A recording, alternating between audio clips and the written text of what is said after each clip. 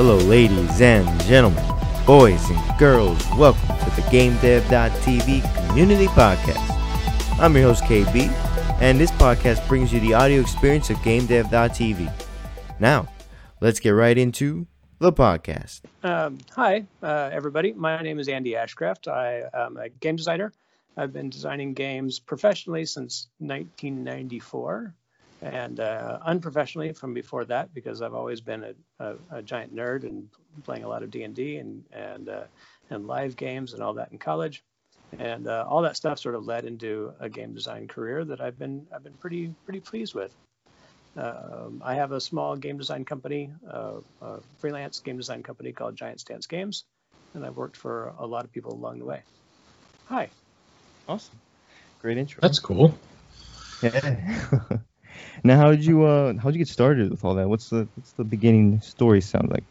Yeah, so that I got super lucky is the short answer to that question. Is the longer answer was that through a lot of friends of mine and I in college, I was at UCLA, and we had a game design club, or really a science fiction, fantasy, comic book, all of that nerd club basically. And we started doing live role-playing games, or what ended up being called LARPs. And I ran a bunch of them. And one of the LARPs that I ran was based on the Sandman comic books. Oh, cool. There were about 60 people in this game. And I'd graduated college. I was working really crappy jobs. And one of the gals that was in this game was very excited about this character she was playing. She was playing Queen Titania from the Fairylands, and she was very excited and kept talking about this game at her work. And turns out she worked as a temp at a small game company nearby. Okay. And so they're like, we need a game designer. And so they called me, and I ended up interviewing with them, and then I ended up taking their production guy around to a bunch of I took him to Strategicon, which is a local game convention here, to show him around games, so just to talk about games and talk about because they didn't really have anybody who was really a game designer there. Mm-hmm. And I ended up getting that job, and it was only for 3 months. It was a very short job, but it was enough to get my foot in the door, and then that led people from that job that I met there went on to other jobs, and then they hired me into those other jobs, and that's sort of the way it started. I'm not sure that's the way it could start now. It's a lot different now. The industry's a whole lot different. Oh, I know. I get the impression that you and I are about the same age, and yeah, I was kind of the same way. I went the more corporate route. But yeah, I mean, back when we were coming up, if you could spell IT, they threw money at you. Yeah, I mean, there weren't as many of us, certainly, and there certainly weren't any schools that are teaching it. Yeah. It was all just sort of hobby gamers that were somehow getting into it, or they were computer programmers who were figuring out how to design games. Yeah. So when did you feel like you were ready to? I think I'm speaking to two people, right? Yeah. Hey. Aaron Stackpole, and then me, Kevin Brandon Corbett. Okay. Yeah. So then, when did you feel? Both. Good to meet you, too. And when did you feel like you were ready to do all the game design that you started to do? Like how did you know you were like, okay, I got this. I can do this. Oh, well, I'm still figuring that out. But honestly, when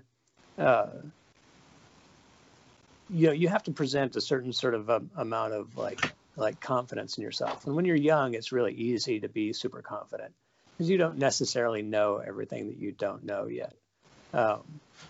I was very lucky in the sense that I knew a lot about role-playing games, and I knew a lot about how players interacted with one another and how players interacted with story.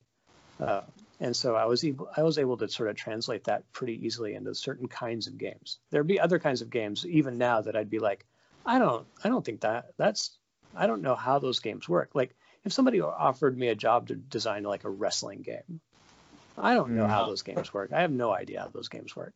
That would not be a good fit for me at all. But if you needed me to build a world for a fantasy game or build mechanics for, character progression, I'm down with it. I'm on it. You mentioned that you played D&D when you were younger. Did you often DM? Oh yeah, very frequently. Yeah. Very, very frequently. Yeah, so that's where you got your chops, really. Yeah, totally. Yeah. Absolutely. Yeah, starting from age 13. I think running games. In fact, I just this morning I taught my interactive narrative class at NIFA, and I ran a game for them. So they all had. So these are screenwriters. These people in the screenwriting department.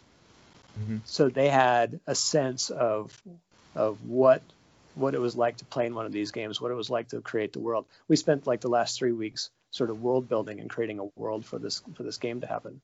And so today I ran them in a game, so they had a sense of how it all worked. They'd never played before. Some of them had never played before. Yeah, I'm in the same boat too. Oh, really? You've never played a role-playing game? No, not Dungeons and Dragons. Oh, but Have you played anything else, like GURPS or White Wolf, anything, or stuff now, like when it comes to board games, no, I've only really played like role fantasy games in video games. My friends really weren't into GURPS it. Like and White Wolf are. They're pen and paper RPGs. Yeah. You've not played. Did you play pen and paper RPGs though? Nah, no.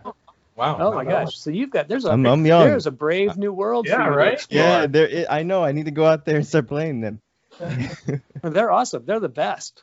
I mean, it's like pure game design diluted down into like one live experience. So I've been working with Kevin on decoding the old 1982 Pool of Radiance save Oh, yeah, good one. Yeah, you know exactly what I'm talking about. One of the best RPGs I've ever played. Yeah. Kevin's tired of me saying that because I pretty much repeat that on every podcast. Yeah, it's a great one. I enjoyed that one. I also liked the Planescape one. How about Bard's Tale? Bard's Tale, it's all right. You what? Oh my god. Well, all right. So my second job in the industry, or really my third job, because I also worked on Muppet Treasure Island for a brief bit, sort of helping them understand how to organize a script when the script is not linear. So when it's an interactive script, like they're like they were getting lost. Their production was getting lost because they didn't have a real good way of organizing. So I worked for like 3 weeks on Muppet Treasure Island, just sort of helping them organize a script and sort of understand how an interactive script would work. But then the job after that was Return to Krondor, which was a big computer role-playing game based on the novels by Ray Feist. Yeah. And there had been it was basically a sequel. It was a sequel to a game called Betrayal at Krondor, which had been a very big success. So Kevin, do you remember me telling you about the Magician Master and Magician Apprentice's books a while ago? When we were talking about like favorite fantasy? That's what he's talking about right there. Yeah, absolutely. That's exactly Yeah. what these games are based on. Okay. Yeah, so I ended up working on that, and so what that meant was that I was working very closely with the author Ray Feist, because he had very specific ideas about how things were in his world, and very specific ideas about how characters were meant to be developed and which characters we could use, and all of that. So that was super interesting, and I was super new, and I probably made a ton of really rookie errors in that game. In fact, there's one rookie error that I can tell you about. I don't know if you've played it. You'll know what I'm talking about. But in the story, you end up splitting the party a little bit. So and story-wise, you sort of chapter from chapter, you go back and forth between these two groups of people. And one group of people is working hard towards one thing, and the other group of people is sort of working towards another thing.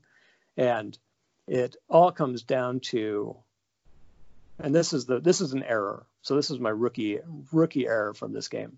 It all comes down to how the second group does. Like all the work that you do on the first group kind of doesn't matter. Okay. And that's a terrible feeling when you get to the end. You're like, oh, all that work on that half was like nothing. What did that mean? What did that matter? What did that mean for anything? So, those are the sorts of things you learn as you go. And hopefully now we don't have to learn as we go so much, because we have experienced people like going and doing podcasts and saying, hey, don't do that. Exactly. This is what we're here for. And awesome. So we also got Scott who joined the call. If you want to introduce yourself a little bit, and then we'll continue the conversation. Yeah, hi guys. I'm Scott Rogers. Like Andy, I am a video and tabletop game designer. I don't know what he has talked about, but I'm guessing it's about all the great stuff that he's worked on. And we've been friends also for a long time. We met at Sony, and we, when we're allowed to be in each other's company, we are, but just like the rest of the world, we're we will separated fall back out into each other's game designer arms again. Exactly. Soon enough. What did you guys work on at Sony together? Nothing together? No, yeah, No. It's true. Just both worked there? Yeah. We had kind of a Downton Abbey relationship where Andy was upstairs in the production balcony while I was toiling away down in the production pit. So yeah, he worked on the God of War team. Oh. Meanwhile, I was working in external development and working with studios outside of the Santa Monica studio, working on, I think, the Neopets game during that time, and also Warhawk. Yep. Oh yeah. Okay, Warhawk. I played a lot of Warhawk. Mm-hmm. So and then Scott went on to THQ, and I stayed around a little bit for.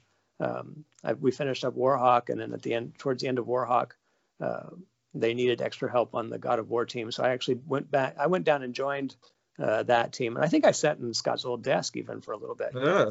Oh, look at that! Small world. Where I did cameras on God of War 2. Did I leave anything interesting behind for you to find? No, the gum on the, The gum, of course. No gum. That's awesome. So So I'm you were- curious. So you were sitting across from Tobin. Yeah, although he had gone by that point too. Oh, okay. All right. Now you missed out then. Yeah, I did. Dang. But yeah, so I was curious. You guys were in how do you guys maintain the education and knowledge you learned in school? And then like sometimes it feels overwhelming for students to like learn so much, especially with game design, is like scripting, story writing, level design. So how did you not get lost with all that knowledge? So Andy, have you talked about your educational path already? No, not at all. Okay. So my degree is in graphic design and animation. I went at UCLA. I was a design major, so that part, the skills I learned there were very generally useful. So I learned about how people see things, how people read things visually. I learned about how production processes go. I learned how to we did hand-bound books as sort of a senior project, and so you learn how to like manage production when you're making something identical for you're making 20 copies of something that need to be identical. And then the animation, you learn all the traditional animation techniques and skills there. So basically, what I learned was how to talk about things visually, like what I ended up with. And the skill that I find most useful in game design is that I can now talk to artists. I can talk to them in language that they understand, and I can talk about elements in a way that they understand them, and so it's easier for them to know what it is that they need to do. Mm-hmm. I was never a coder, so I never learned programming. I spent a little time trying to teach myself C. I spent like 3 months with a book called Teach Yourself C in 21 Days, and I got about a third of the way through it. 3 months for Usually how it 21 goes. days. Yeah. Yeah. Didn't really work out the way it was supposed to. No. So, but so I'm pretty lost when it comes to the programming stuff. But I let the programmers bounce ideas off of me, and by the time they're done, they've usually got it figured out. Makes sense. And what about you, Scott? Yeah, so my education, Andy and I are both the same age, but there was no game programs at all when we were in college. And my career path, I ended up getting 2 degrees. I have one in fine art, but with an emphasis in illustration. And then my other degree is in film production, but an emphasis in screenwriting, which ironically, both of them ended up being very useful when I went into game design a few years later. But I didn't expect to even go into video games. I knew people made games as a living. I even knew where some of those companies were, but the part of it was the state of the art at the time. Games were, I'm a real art snob, and many games still look very ugly to me. And so even though I started in the industry as an artist, I very quickly was getting frustrated with just the kind of things you could make. Part of it was some of the talent I had. I just wasn't, it wasn't a good fit ultimately. But a lot of the particularly the very early video games, the home stuff, Atari 2600 and even the Nintendo and all that, I thought it all looked hideous. And so I just wasn't that interested. I mean, I played them, but I just didn't have a lot of respect for them because I didn't think that they looked that great. It wasn't really until the Genesis and the SNES came along that I started really paying attention, which is about the time I started in the industry, which was kind of at the tail end of those 2 systems. It's interesting. Now, Andy, I'm curious, what is Enigma? Isn't something like a group in college? Yeah, that's my club, and honestly, the place where I've developed the really, really long-lasting friendships, like people that I've now been friends with for like 30, 35 years, and still play games with, and play D&D with, and do all that stuff with. That was the club I mentioned, the sort of nerd club, the science fiction, fantasy, and role-playing game club. Awesome. Anything that led to most of your job opportunities is networking and meeting all these people? Well, honestly, with those, outside of that, getting lucky initially, because the gal that I mentioned who was playing Queen Titania in my Sandman game, she was also part of the club, and I'm still friends with those people. I owe her a great deal just by getting my foot in the door there. Okay. And now, Steve, how did you land the associate producer, lead game designer, writer position right out of school? You mean Scott? Yes. Oh, yeah. My bad, Scott, yeah. That's okay. Steve Rogers. Everybody wants to be Captain America. Yes. How did I land a game position right out of school? I didn't. I graduated. I was supposed to work at Amblin for Steven Spielberg's company. And then there was a massive hurricane that wiped out all the sets of Jurassic Park. And so they canceled the position. So I was like, well, what am I going to do now? And I ended up working at an animation house for about 6 to 8 months on some just really crappy stuff. And it was kind of a midnight shift, and it was pretty horrible. And they do, the animation house did what every animation house does. They have a tradition, which is they fire everybody at Christmas. So I got laid off, and I was in a coffee house just drawing in my sketchbook. And a guy that I had worked with on the newspaper in college, I used to do comics for the school newspaper at Cal State Long Beach. And he came up to me, a guy named Stu Rose, and Stu said, "Hey, Scott, you know how to draw, right?" And I was drawing in my sketchbook. I'm like, "Yes, I'm drawing right now." And he said, "Do you know how to draw on a computer?" Well, I had kind of grown up with Macintosh, so I had always drawn on that. And I kind of grew up with, I've used every version of Photoshop that's ever been made. That was kind of my drawing tool of choice. And so I said, yeah, what do you need? What are you looking for? And he said, oh, well, we need to find people who know how to draw with these programs. And he was talking about a couple of PC programs, Andy, that you might remember, called something direct. Was it Direct Anim and Direct Paint, or DPaint? DPaint, Oh, DAnim. yeah, deep paint. Yeah, for sure. Yeah, so these were like industry standard for a hot second on SNES and Genesis games, but I had never heard of them. And so my friend Stu said, well, we're looking for an artist at this little company I work at. We're making games. Why don't you spend a week at my house using my computer, and you can teach yourself these programs and put together kind of a portfolio, and then come in a week and talk to my bosses, and we'll see if we can hire you. So I said, great. That's a great offer. I'm not doing anything anyway.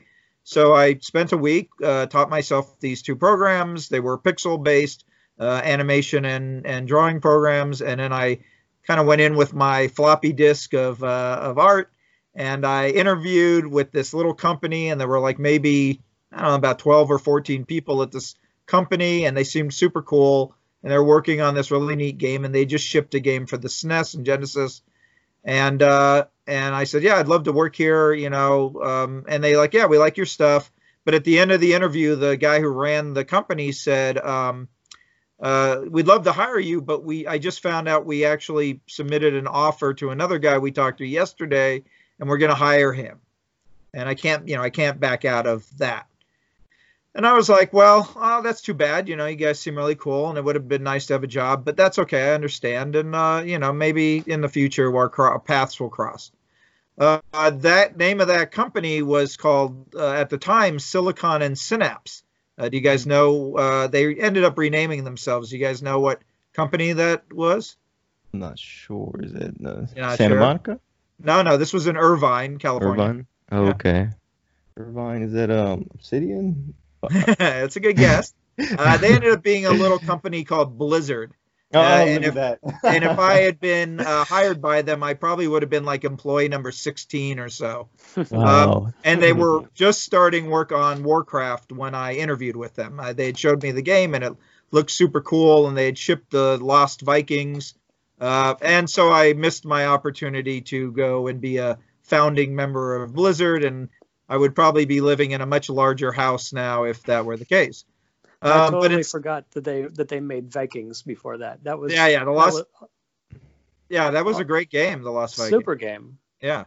Anyway, I ended up having this disc full of artwork, and I parlayed that into another job with a company down in San Diego called Park Place Productions, and then that kind of launched or at least started my career in games. As an artist, I worked for about 2 or 3 years as an artist before changing to design. Wow, that's a crazy story. And Andy, what was it like working on Return to Krondor and computer RPG, and why did you move so fast through the ranks?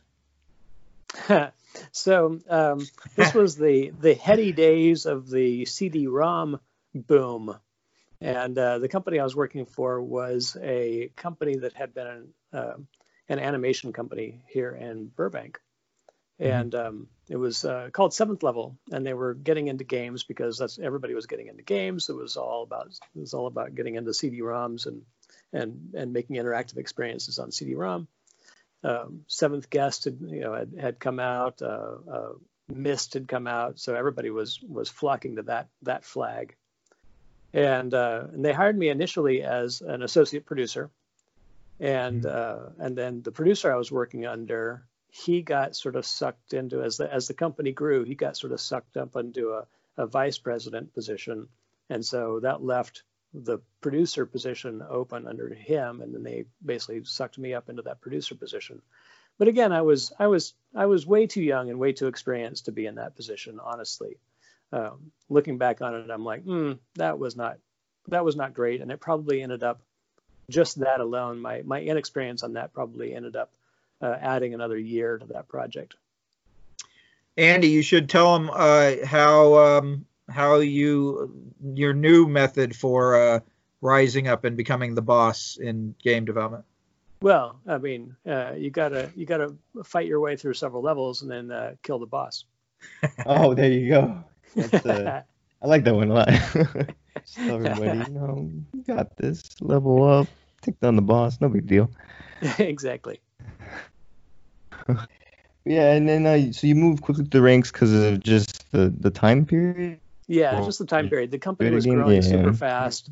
Everybody was spending a whole lot of money. There were just, the company needed, more people, and so I just sort of got sucked up and into it just because they thought I was functional. Okay. I mean, it works, right? If you can do the job. And honestly, there was literally nobody at the company who knew more about the game. So they, to a certain degree, that made sense to them too. There wasn't anybody who knew the game inside and out like I did as a designer for it. Mm-hmm.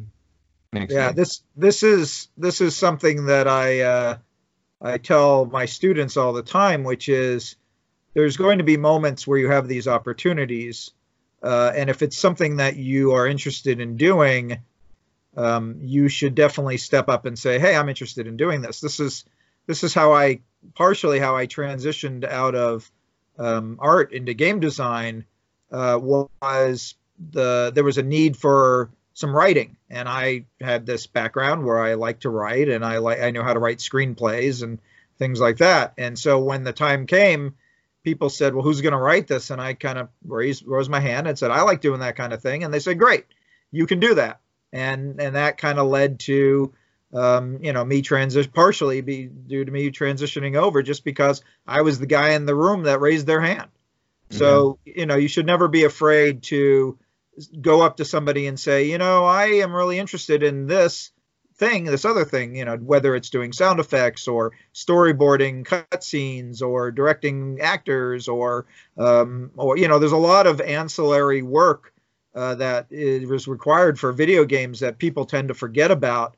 And then it can get kind of overwhelming because everyone is so concentrated on the three major disciplines, the art, the design, and the programming, that music and acting and screenplays and storyboards and things like that tend to fall through the cracks. Now, a lot less nowadays than they did back in our day, but they weren't. They ended up being opportunities, I think, rather than problems. At least for me. Okay. Yeah, and here's another story about my meteoric rise through the ranks there.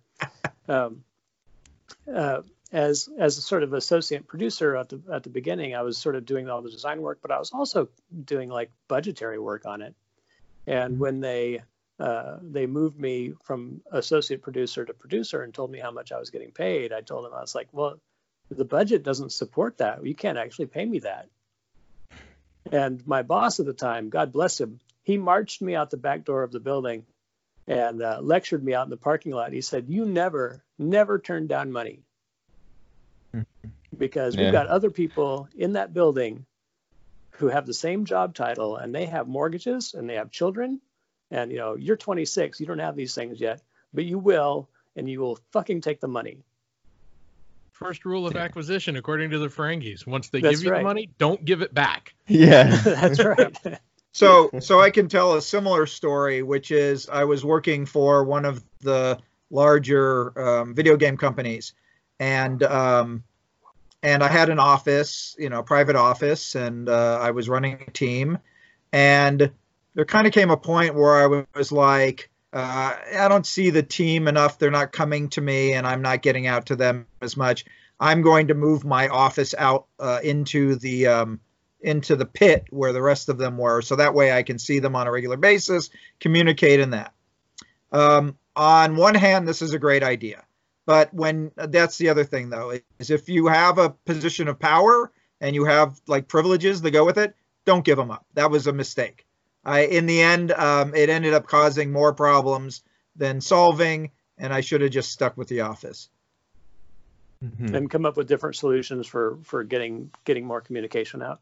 Yeah, having more regular meetings or doing a walk around or something. But yeah, if you have got into a certain position, you should do what you can to protect it. And I know that doesn't always jibe with what other people say, but in my experience, you need those defense mechanisms sometimes. You need that. You need to sometimes kind of show that you're in that position of authority and you need to maintain it. Mhm. It's weird. People are the worst. But Just but be the best you can be and but you do gotta your work. sometimes you gotta look out for yourself. Sometimes you gotta look Yeah. out for others. It's a real balancing act. And Mm. I think my general distaste for that, like I hate politics, and so I think that there's a reason why I've had titles, but nothing like I've never been an official creative director. I've never been a head of a studio or anything like that. And I think my general distaste of those kind of politics is what's kept me just making games. But it's also what I enjoy the most. I would much rather make than be in charge of everyone else. Mhm. Typical engineer. Yeah. Well, Yeah. I mean, it helps to know early on what you like and what you're Yeah. good at. Yeah. And so if you have enough bad experiences, that will help guide your career. Mhm. No, I agree. Being self-aware is really important because if you don't like it, if you're not passionate about it, how are you going to keep going when the going gets tough? That's right. Yeah, Andy well, from you get a mortgage and you get some kids. a little bit of motivation. Yeah, I know. That's why you end up sometimes in those positions that you don't like, because you now have all these other obligations. So you have to balance it. It's not, I'm not saying don't have a life, don't have a family. They're all wonderful and worth having.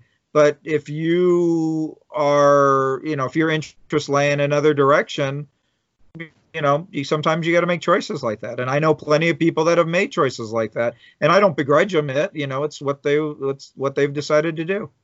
Now, Andy, from a learning perspective, what was it like working on God of War 2 and Warhawk, and how did you were able to teach that in a classroom setting?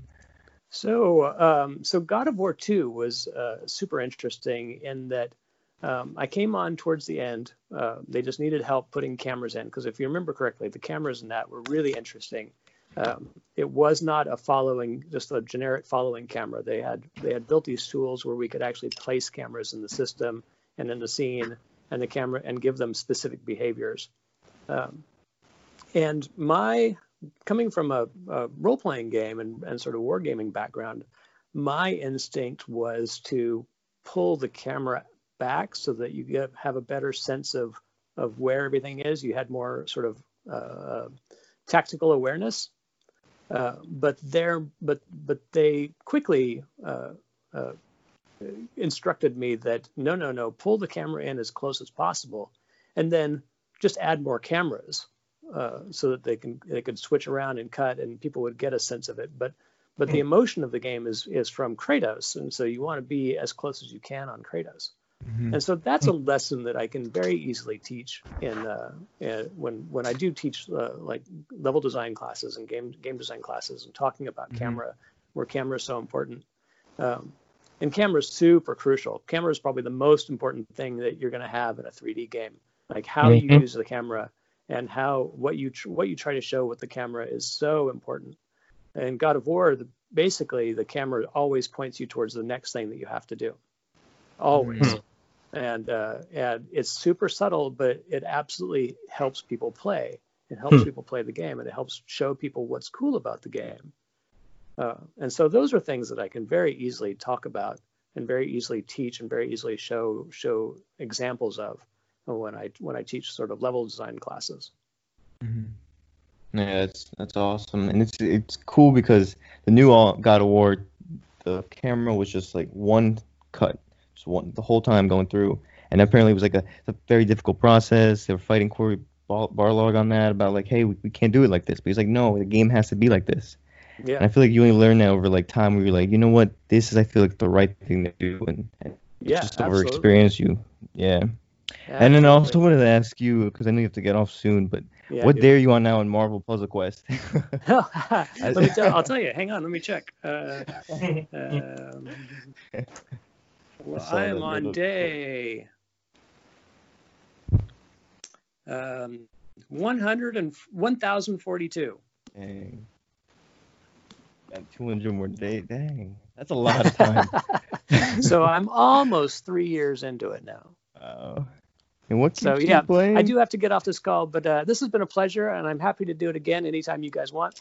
Give me a shout. I do need to run though. Yeah, no problem. Have Thanks fun for with coming you're on, in Andy. good hands with Scott though. Oh, yes. Thanks care, for joining bye. us, Andy. Have a good one. Yeah, take care. Bye. Bye. All right. You were saying Oh, earlier Scott. about those positions of authority and things like that, and not letting go of things. Ironically, for the family reason, I moved out of the game industry into corporate because I could make more money.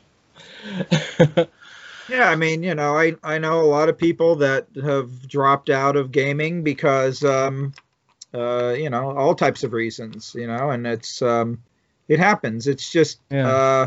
it's a hard thing to keep a hold of. There's a lot of reasons why people leave or have to leave, and that makes me much more appreciative of any opportunity that I have to work in games, just because for sure. I know how hard it is for people to stay in it. Yeah, for sure. Now, what does keep you sane? Motivation, family, the love of it? What keeps me sane? No, what keeps you staying in the industry? My Just- wife says that I'm like a beaver and I can't stop gnawing, but the gnawing is making games rather than chewing on wood.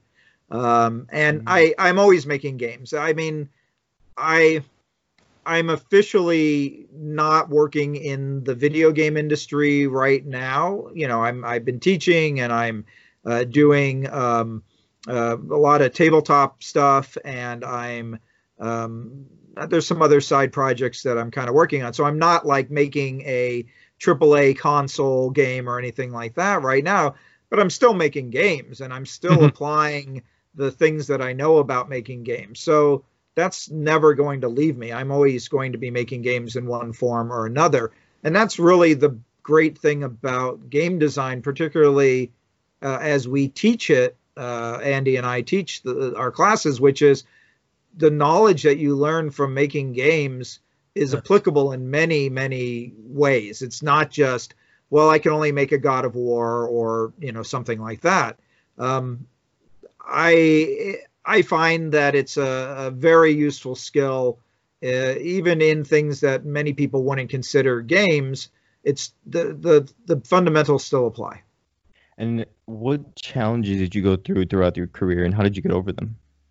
Well, I mean, a big part of the most challenging thing are other people. Like I said, people are a pain in the ass sometimes.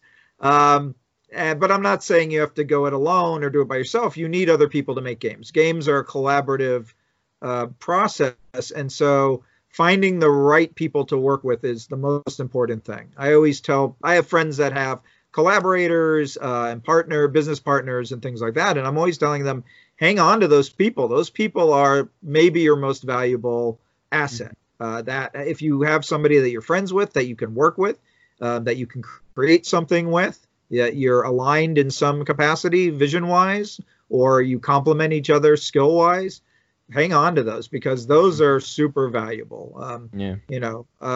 But that said, that's not to say that you can't make games by yourself. You can, but you're always ultimately going to need other people to play test and to get their feedback, and that is that iterative process of getting that feedback is a very, very important part of the process. You can't make a game without finding out how other people like it, because ultimately games are meant to be played by other people. Otherwise, they're nothing. Well, pretty much, because you might have your idea that, oh, this is fun, but then someone plays it and they're like, I don't know where the fun is supposed to be, but it's not there, and you're like, okay, let me fix it. Let me bring my vision into life more, and let me. Right. A lot of us make the games that we want to play, but that that doesn't necessarily mean that other people want to. Like, I really like, moving numbers around. Right. Not everybody likes doing that. Well, to your point, I would say that you should still make that game, because you will find people that also like it. There's an audience for everything.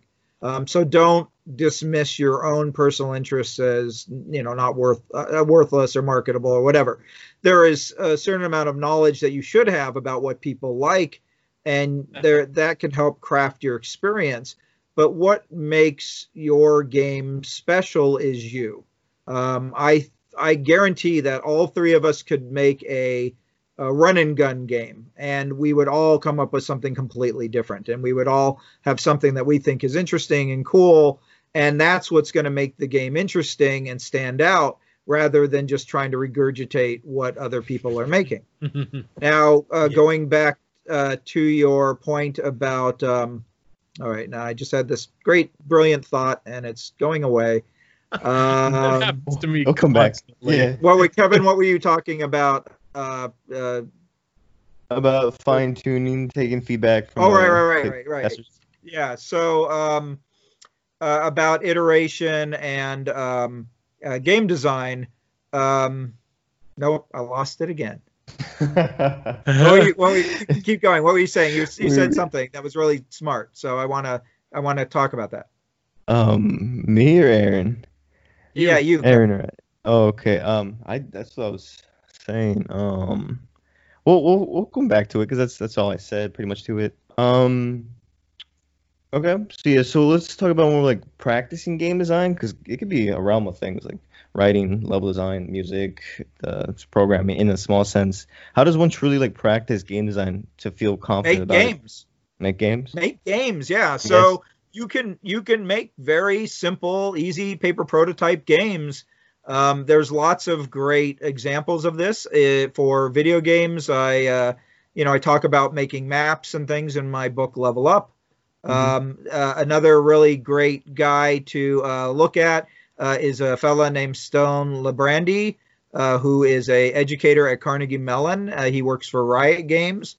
He's a big proponent of paper prototypes, and if Andy were still here, he would tell you that Stone is part of a group that teaches every year at the Game Developers Conference. Him, Andy, Mark LeBlanc, and a few others run a really great workshop over, I think it's 2 or 3 days, where they talk about very rapid iteration of games, and just starting on paper, draw out some ideas that you might have for what you think. Oh, I was talking about fun. That's what I wanted to address, Kevin. Okay. Was the idea of, you're thinking of something that might be fun, and then you create a prototype and you're like, well, this isn't very fun. So in my book that I mentioned, Level Up, I have in it what I call the theory of unfun, because I think fun is possibly the worst metric you can gauge something by. Because Aaron, let me ask you a question. Do you like to eat ice cream? Aaron, you there? Aaron? Sorry, it was muted. Yeah, of course. And Kevin, do you like to eat ice cream? Oh, I love ice cream. Yeah. Right. Now, do you like to eat 2 ice creams in a row? Not usually. I mean, I like what about a lot of 10? What about 10 ice cream cones in a row? Definitely not. Definitely not, right? But we could say that maybe. Kevin's like, I don't know. 10 ice cream. You could say you like eating ice cream. You could even say eating an ice cream is fun, right? There's an enjoyment, a pleasure to it. But doing it too much is not fun, right? All right. Yeah. Let me ask you another question. Kevin, do you like roller coasters? Oh, I love roller coasters. Aaron, do you like roller coasters? Yeah, I'm okay with them. He's okay with them. And me, I can, like, it depends on which one it is, but I can either give or take them. I don't like stuff with loops and things like that, right? But you could say that most people consider riding a roller coaster fun, right? Or at least that's why they ride roller coasters, is because it's fun. However, not everybody thinks they're fun. Aaron obviously doesn't think they're that fun, and I'm kind of 50-50 on it, right? So once again, fun is not a reliable metric for gauging something. It's too personal. It is too opinionated. So how do you apply that to game design, right? Right. Because you might say, well, I want my game to be fun. But if everybody's opinion is all over the place on what is fun, it's going to be hard to pin down what's fun about your game. So therefore, I did a little judo flip on that idea, and I look at the unfun. So, Aaron, when you're playing a video game and the camera isn't doing what you want it to do, is that fun or unfun? That's unfun. Right. And Kevin, if the controls are laggy and they're not responding as quickly as you'd like them to be, is that fun or unfun? Unfun. Right, because it's easy for us to tell what is not fun. Matter of fact, as humans, it's much easy for us to find. If you go online, let me tell you about a place called the internet. And the internet is full of people talking about what they find unfun. They will tell you all day long how much they dislike things. Right? So part of our job as game designers is to have the ability to look at those things that are unfun, or to talk to people and say, what do you not like about this? And our job as game designers is to remove the unfun. And in theory, if we start with a fun game idea and we remove all the unfun that creeps into it as we're making our game, in theory, what should we be left with? Just the fun. Game. Just the fun, exactly. So that is my theory of unfun. I like that. But I have to ask you, what's the positive corollary, right? What do you mean is the positive corollary? So take for an example. So everything that you just said there was basically what we did for Half-Life. That was how we turned the original version of Half-Life into the Half-Life that everybody played, was we went through it, removed all of the unfun. That was literally exactly what we did to make Half-Life, okay? That's right. It turned out well. And it turned out fantastic. But here's the thing. So there were a couple of other things that we had as part of our kind of like our guiding principles, and one of them was that you should not, like, nothing should happen to you unless you take an action in the game. And that was how we kept the pacing moving forward. Every time you moved into a new place, there was always something new that happened there, that was kind of consistent within that area, right? Okay. So the positive side of the removing the unfun was also finding the things that people enjoyed as in relation to progression. And focusing on that. So, what's your side of that? You're talking about what I call the primary action. Mm-hmm. The primary action is the thing that the player does the most in the game. Mm-hmm. So let me ask you, what is the primary action of the old school arcade game Pac-Man? Moving and eating pills. Right. Well, yeah, moving, right? The eating is secondary, but the movement is primary. Right.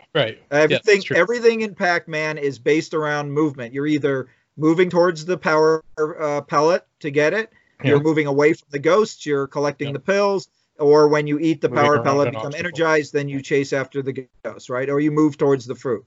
All right, what is the primary action of Metal Gear Solid? Sneaking. Yeah, sneaking, right? So everything you do in that game is sneaking. There's a reason why Snake has a low number of ammo for his weapons, because the designer didn't want him to just run around and shoot everybody. He said, I'm going to give Snake a very low amount of ammo, so he will only use the gun as a last recourse or in very specific situations. So everything in the game design is geared towards the primary action. Mm-hmm. Now, you can have the term primary action, though, is a little misleading, but that's okay. I'm a game designer. We kind of fudge our terminology all the time anyway. Let me tell you how many definitions there are for the word level. But anyway, you can have more than one primary action. So, for example, Grand Theft Auto is a game in which I've identified 3 primary actions. You guys know what those are?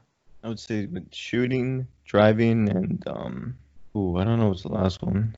The third one's a little vaguer, but it's exploring, right? I mean, you're doing it by foot, you're doing it by kind of jumping around and doing things like that, right? But you're right, it's driving, shooting, or fighting, and exploring. And those are the 3 primary actions. And you can't do other things in that game, really, at least in the initial one. You couldn't go and have like a tea party with somebody, or you couldn't go shopping, or you couldn't, there wasn't. You can do yoga now. What's that? You can do yoga now in the game. Yeah, now you can do yoga, right? So they've kind of muddied the waters a little bit. That's okay though. It's in sequels you start, more things kind of get added in, right? More notes to the primary stuff. It kind of, sometimes it can get to be a little too much, but other games still manage to keep that balance. But anyway, the primary action guides not only the player, but really it should also guide the design. And so it sounds like, Aaron, when you were making Half-Life, you were making player agency, and the player interaction was the primary function of Gordon Freeman, right? It was all player initiated. And so being mindful of that, saying nothing's going to happen unless the player initiates it, that's essentially the primary action. That's what you're trying to get the player to do in the game. And I'm sure that you had a dozen different tricks of getting the player to do what you wanted them to do in order to move the story and the game forward. Fell off the map. Yeah, interestingly, that was one of our major challenges during the level design. So we would do, I'm not exactly sure what what you would call them these days, but they were playtesting sessions where we brought in just random people to sit down and play, a level that somebody designed. And that was also, part of that removing the unfun part. But often what we were doing was essentially, the designers would make a space and, they would have an obvious, thing in their mind. Yeah, obviously, that big, yellow thing over there is what you have to click on to get through, or whatever, whatever that happens to be. And we would require the designer who made the level to sit there with a notepad and watch the person struggle. That's great. That is perfect. Yeah. Yeah, and this is a great lesson that I learned myself when I made Maximo for Capcom, because we used to do these playtest sessions where we would sit behind big glass one-way glass rooms, and the players would be in the other room, and the design team was like screaming, go this way, go that way. Or when they would do what you wanted them to do, everybody would be like, hooray, this big cheer came up. Now, this is a very good lesson for any game designer because of a couple of reasons. One, I always tell my students that you, as a game designer, do not come in the box. So you cannot be there to yell at the player or tell them they're playing it wrong or something like that. The other thing that happens, though, with game designers, particularly young game designers, is you get what I call designer blinders. So you are looking at the world like this, that there is one way to play the game. There is the right way. There is my way, because I am the game designer and I made the game this way. And how dummy, you should be playing it the right way, right? But the problem is when you have these blinders on, you've already been playing the game a ton of times. You've made the game. You know how it's supposed to be played. You are the world's expert in your game, right? Now here comes the new player, and guess what they don't know? Anything, Anything, right? So as game designers, we have to rip off our designer blinders, and we have to put ourselves back in the seat of the first-time player. Because most gamers, unless it's like a multiplayer shooter or something like that, most players do not play a game more than once. Maybe they'll go back and speedrun or something like that. But for the most part, think about all the games that you've played in your life and how many games you've actually gone back and played several times, right? And I have played hundreds of games, and there's not a lot of games that I've gone back to play over and over again to the point where I now know exactly what to do, right? So we have to assume that every player is going to just play it one time and that's it. And so we have to still make sure that that's the best experience and the most fun experience that they can have. So rather than us, shouting at them and saying, how dare you not know this, we have to do everything we can as game creators to enable them to be successful. Yeah, that's right. I mean, that's actually a really great way to put that, honestly. As a designer, it's your job to make sure that the person who is playing your game can be successful at playing your game. Right. And first-time game designers often will get into this me versus them, and that's a mistake. My personal game design mantra is love thy player. You want to be a good game designer is like a hand that is pushing the player up by their butt to the next level of the game. Right? We want to enable a success, because when you finish a game and you succeed and you win that game, how do you feel? Amazing. Yeah, amazing, right? And then let's say, Kevin, you just finished. What's the last game that you played that felt amazing? Hellblade. No, yeah, Hellblade. Senua's Sacrifice. Right. So when you got done playing that game, did you call up Aaron and say, "Hey, Aaron, I just played this awesome game. You should play it"? I should have. No, I told think him you to had mentioned something about it in the Facebook group, though. Yeah. Right. Yeah, so yeah. he mentioned something about it, and then Aaron goes, "Hey, my friend Kevin, I like him, and he's a pretty smart guy, and he likes the same type of games I do, or maybe he even likes games I don't like, but he's so excited about this that I'm gonna play this game." So then Aaron says, "Oh, I should check that out," and then Aaron buys that game and he plays it, and he's like, "Oh yeah, that's pretty cool," or "You're totally wrong, Kevin," or whatever. But but the good thing is this, right? And Kevin, the next game that those guys that made that game, are you gonna check it out? Are you gonna buy it? Yes, I'm all Absolutely, right? Yeah. So here's the horrible truth about game design that every game designer needs to hear, and most of them don't. Game design is not really about you doing your creative vision. It's not you about making art. It's not you about expressing yourself. It's about making something that somebody likes so much that they will buy your next thing. Because you know what? Ultimately, your job is to be a game designer. And if people don't buy your games, guess what you're not going to be? Game designer. A game designer, exactly. Yeah. So the reason why guys like Andy and I are a success is because we've been able to work for 25 years as game designers, because making games is an awesome job, and I have been fortunate enough to work on enough cool things that people have liked to go, oh, I might want to buy the next one. Now, I'm no name brand, right? I'm no Tim Schafer, I'm no Will Wright, I'm no Shigeru Miyamoto, who are name brand designers that people go, oh my God, Shigeru Miyamoto is going to make another game. I'm buying that, and I'm going to give it a 10 out of 10, right? Like that's just that you could be the goal to get to that, right? To be a beloved game designer. But I'm happy enough that my games have been successful enough to keep me employed as a game creator. And every game designer, even if you're like, oh, I'm not in this for the money, I'm not in this for the fame, that's fine, but you still need to be in it enough.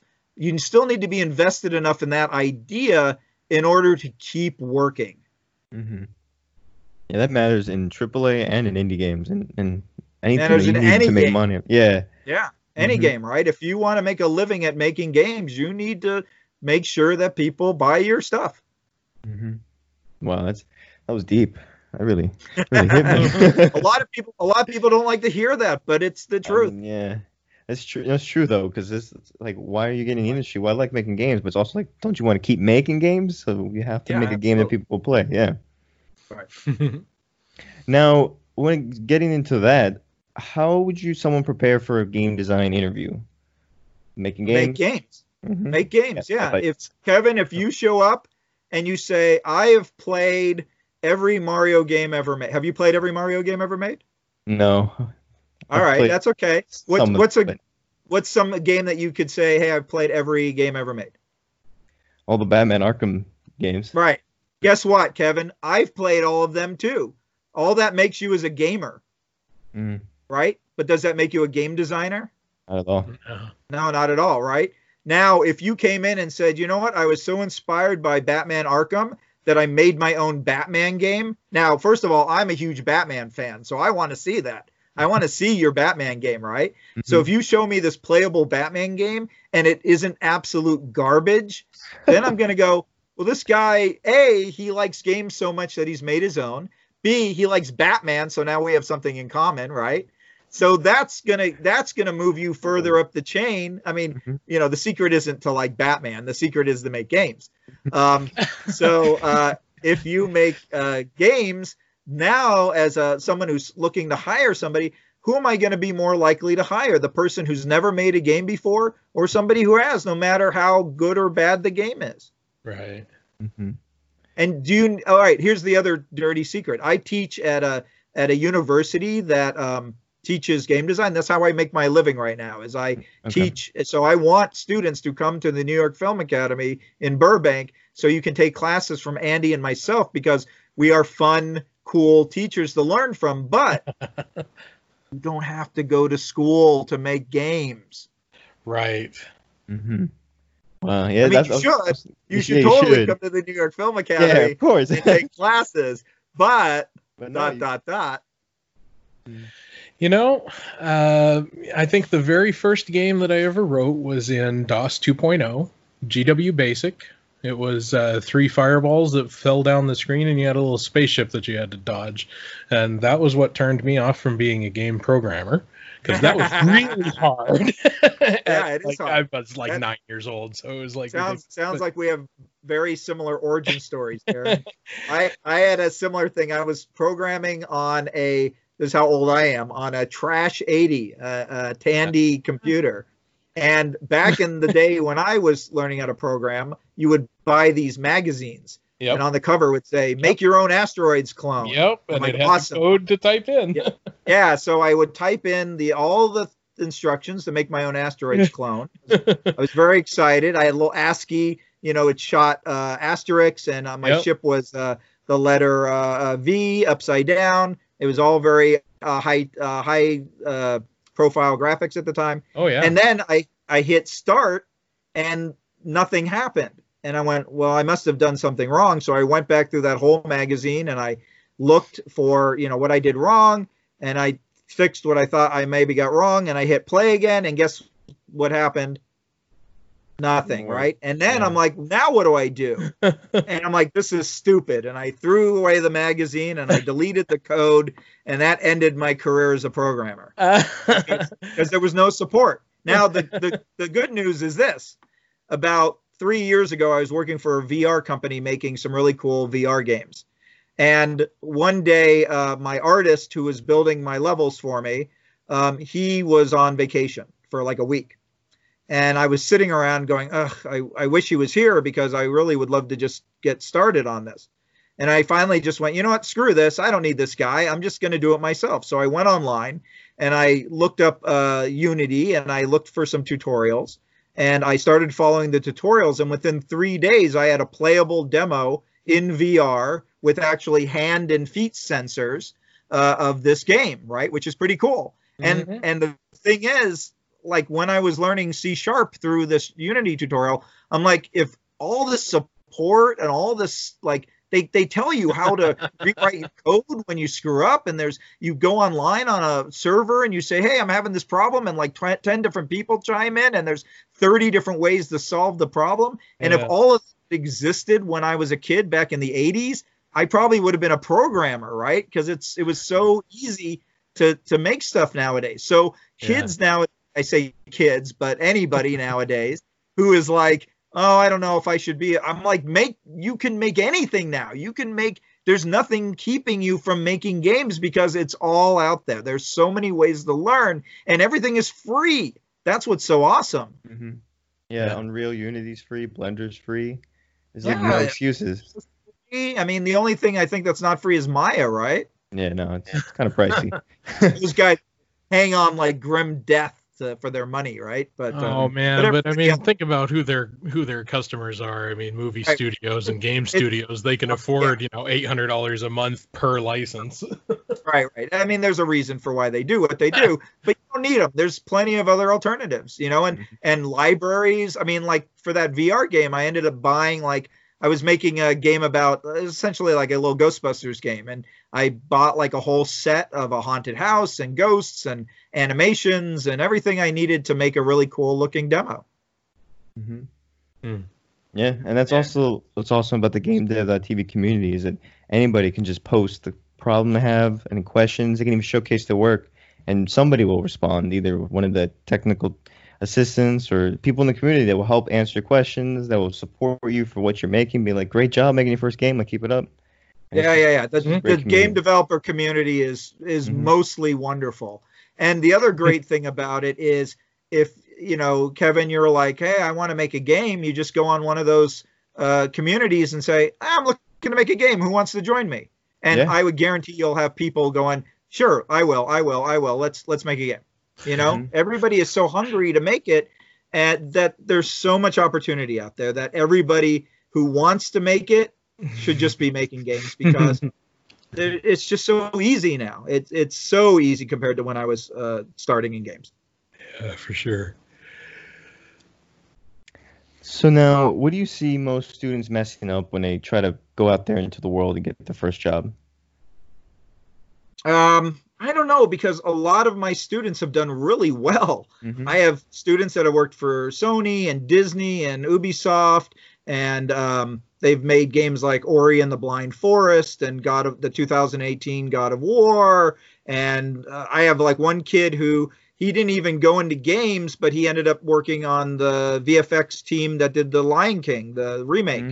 Mm-hmm. So I've had a really, I always tell them though, when they graduate, I want you to go and be successful, because then I get to brag on them on like podcasts like this, video there you go. shows like this, right?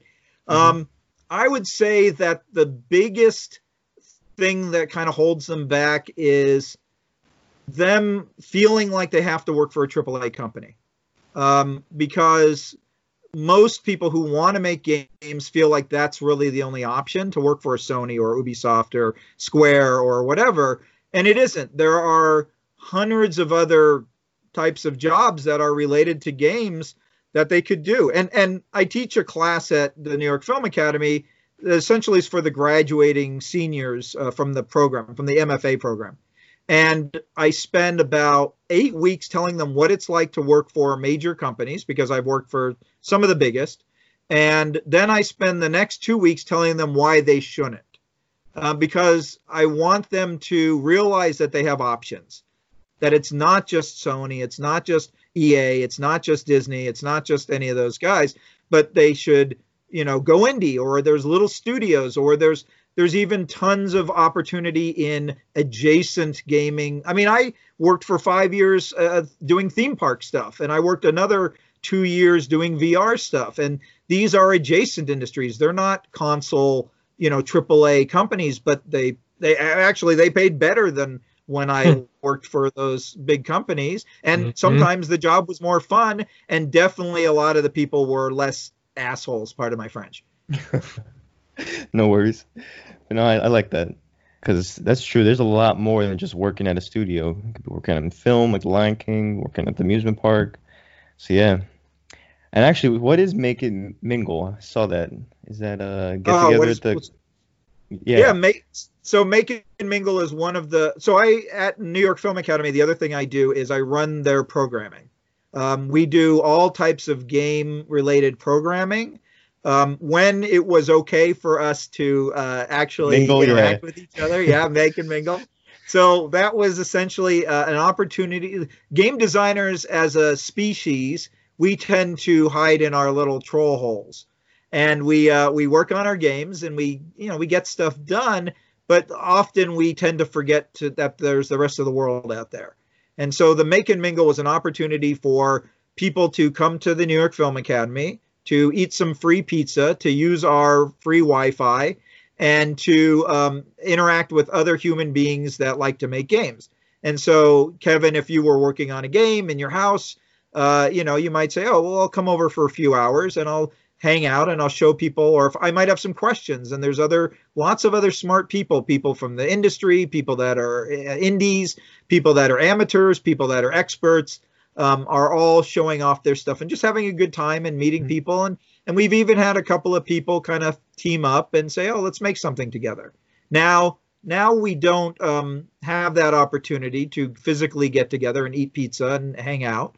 So we're trying to do that virtually. So we're doing things like we have what we call the game workshop.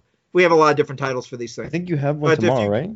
Yeah, we're having one tomorrow. That's actually from our Masters of Game Design program, which is a lecture series, a speaker series in which I interview well-known or experienced game designers. So Andy was a guest. We recently had Bill Roper from Blizzard. We've had Ted Price from Insomniac. Our next guest is Stone Librandi from Riot Games. So these are all game creators that have lots of experience, that have worked on prominent games, that have a lot of knowledge to solve. And it's also an opportunity for you to meet them now, albeit virtually now, but to ask them questions that you might have about their method or their work or things like that. But we're really what our goal at NIFA is to let you know that not only are we a place to learn about making games, but we are a place for you to network with other people in the game industry. And so whether it's through our Masters of Game Design program, it's through our game workshop series. We also do what's called a game deconstruction, which usually me plays a game for about 80 hours, and then I tell you why it's great or why it sucks from a game design perspective. And all of these are, we video all of these, so they're available on YouTube. So if you look up the New York Film Academy speaker series, you'll find my Masters of Game Design and my deconstruction videos. But we also have been doing all these over Zoom. So if you go to our meetup page, and I think our it's called the New York Film Academy Game Mentor Program or Series or something like that.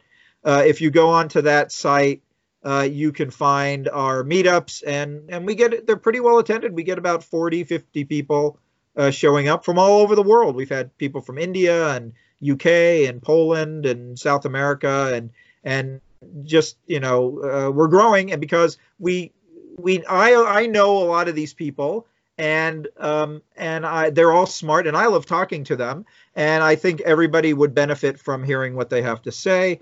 And then also, you know, if a couple of people go, hey, this seems like a cool place, and I want to learn how to make games, then all better, you know, then we get more students, and then I get to mentor them personally, and that's great too. That's awesome. And are those events like free for everyone? Like, yeah, free, even the free ones for that everybody. are like live and in person? Yeah, they're live. The next one is tomorrow at 4 Pacific time, 7 o'clock Eastern time. It's on Zoom. You have to go through our Zoom page. There's a link that we ask you to sign up, just because we want to keep things secure. We don't want Zoom bombers coming in.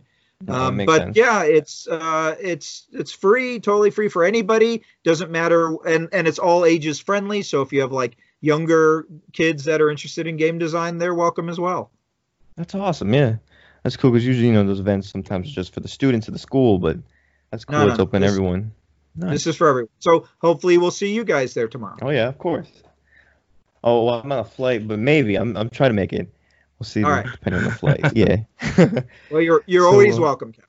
Oh, of course. I think I'm gonna make the one the 27th. Think of another one. Yeah, that's a workshop. That's a pitch workshop where you kind of show up with your idea and say, hey, I want to make this a game. Let's talk about it. And I tell you whether I like it or not, but let everybody else have a chance to kind of chime in as well. Yeah, I thought that was cool. I was like, why not? Why not at least see what it's like? Yeah. And then, so while you're teaching, what do you think students struggle the most with? Homework. What is the doing their homework? Managing time. Yeah. So this is something I tell my students all the time. I care about the quality of the materials they're turning in, but I care more about them getting it in on time, because one of the most important things about working in games is setting deadlines and mating them. And if you can't make your deadlines, you're not going to keep your job. So if you can make deadlines, if the work that you create is not quite where it needs to be, that's okay. You can go back and improve it, but you never get a second chance to be on time. And I almost on the crunch hours. Yeah. Well, that's what avoids crunch. Crunch is a completely avoidable phenomenon. The reason why crunch is created is bad planning and bad time management. And I hate crunch time. And I don't just hate it because it is tiring and draining and demoralizing, but it's a sign of irresponsibility on the mostly the production management. The people that crunch happens because people don't plan properly, and it's totally avoidable. Yep. Yeah. And so anybody who tells you, oh, well, we need to have crunch, it's just part of the process, they're lying to you. Yeah. You shouldn't listen to those people, because they are making up, they're trying to make it sound like you're the reason why it's happening, when in reality it's their fault for not planning. Yeah, so don't be bad leadership. Yeah, it is. It's all bad leadership. There's a part of it that's bad leadership, but there's also some part of it that can sometimes come from the process. So, as I mentioned, I got into corporate work, and so we do corporate, financial systems and manufacturing systems and things like that. And the truth of the matter is that going into a project, you're likely not going to have a whole lot of idea of what it's going to look like when you're done. So Sure. you're kind of guessing along the way. Any Sure, but estimate is derived from a guess. Well, you can also model, right? Like we used to, when Yeah. I worked for THQ, we would crank out games, right? Mhm. We would every year we'd have a new SpongeBob, we'd have a new Nicktoons, those kind of a new game based on the Disney franchise, the Pixar franchises like Up and things like that. Mhm. But we went into it we knew what we could make.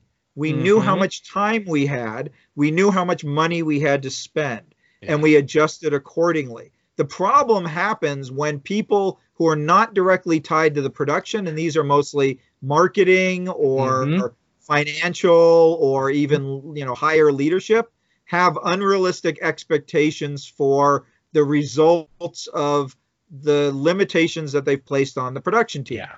So Yeah. this is what killed the Saints Row franchise. Is the first game made a few $1 million. I think it made like $2 or $3 million, and the financial team said, "Oh, if the first one made $3 million, then the second one should make $6 million." Well, no. If the first one made $3 million, how much money do you think the second one might make? Around 3 million. 3 million if maybe you- half. It might make $3 million, right? But no, they thought, oh, it had to double. And this escalation of the price of it is part of what killed that game, because the number became so ridiculous so fast, there was no way it would be able to make $9-12 million back. And then when it didn't, guess what the money people said? It was the fault of design. Yeah, it was the fault of the team. It was a failure. Mhm. Right? They failed because they didn't make a product that would make $12 million based on our projections. Well, your projections are wrong and they're skewed, and you're living in crazy land. Mm-hmm. Yeah, that's what I mean by bad leadership. It's not even that it could have been avoided, but it's even if it happened, take ownership of it and be like, okay, we made a mistake. Let's do better next time. And Right, it's not your fault. It's our fault. Yeah. Right. Yeah, Well, exactly. but nobody wants to take responsibility, because that means then they can be accountable, which means then they might lose their job. And nobody wants to lose their job. Of course. Right? I mean, it's understandable, but is it responsible or the right thing to do? No. And you really don't learn anything then if you do that. So then this mistake will pretty much keep happening. Right. Unless you And get that's someone why new. THQ is no longer with us. Oh, wow. Yeah, I mean, that was kind of, exactly what I was getting at is, oftentimes the reasons why projects fail, if they do, is because of exactly what you said, unrealistic expectations. If you think that you're going to be able to, redesign your multi-billion-dollar business for, in a couple of months, you're not on legal drugs. I'll leave it at that. Well, once again, it's you said that, hey, we don't know where we're going to be at the end. We're just guessing. Yeah. But you can make educated guesses, right? Mm-hmm. And this is where knowledge. I mean, I'm an emotional designer. I like to design with my heart and my intuition, but I don't ignore facts and data when they're there. Right? It's foolish to do so. Yeah, I mean, we're not necessarily comparing apples to oranges either. Gap-based, product customization is not the same as greenfield, game design from the ground up, right?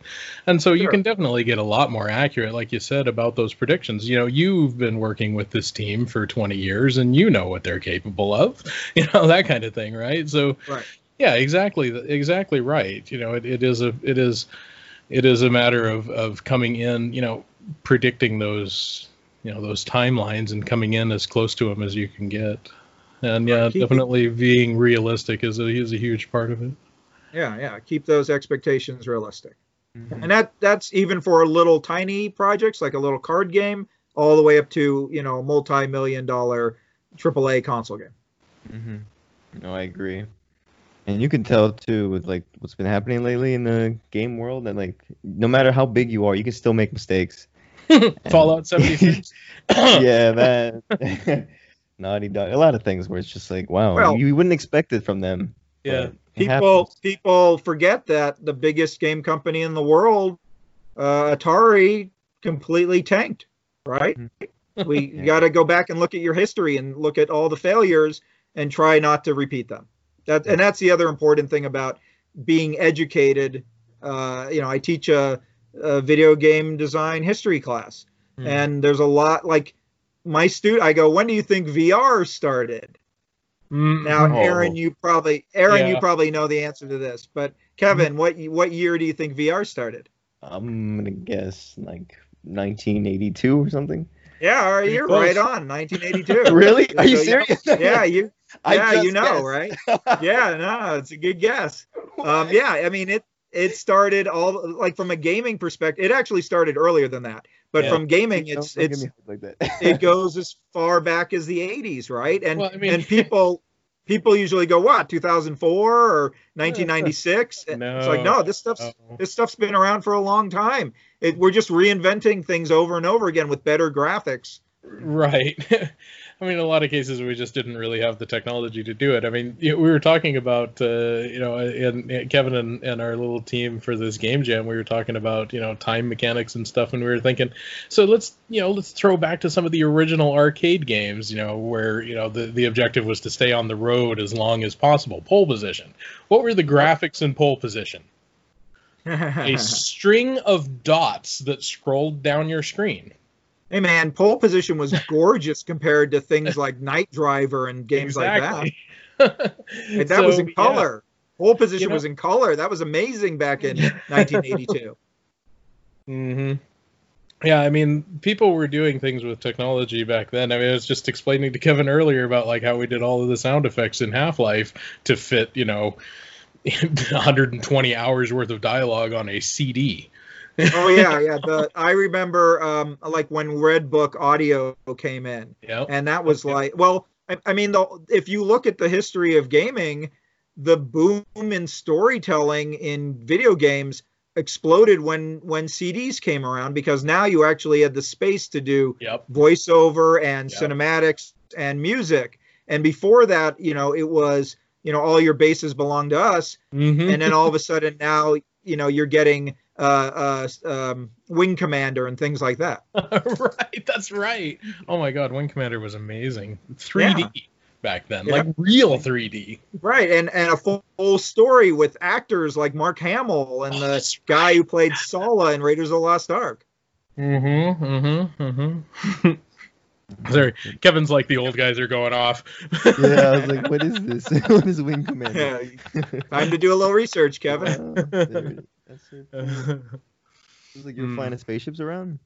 Yeah. So it was a first-person space shooter, kind of like TIE Fighter, X-Wing, or Star Fox. Star Fox, but Star Fox was on rails.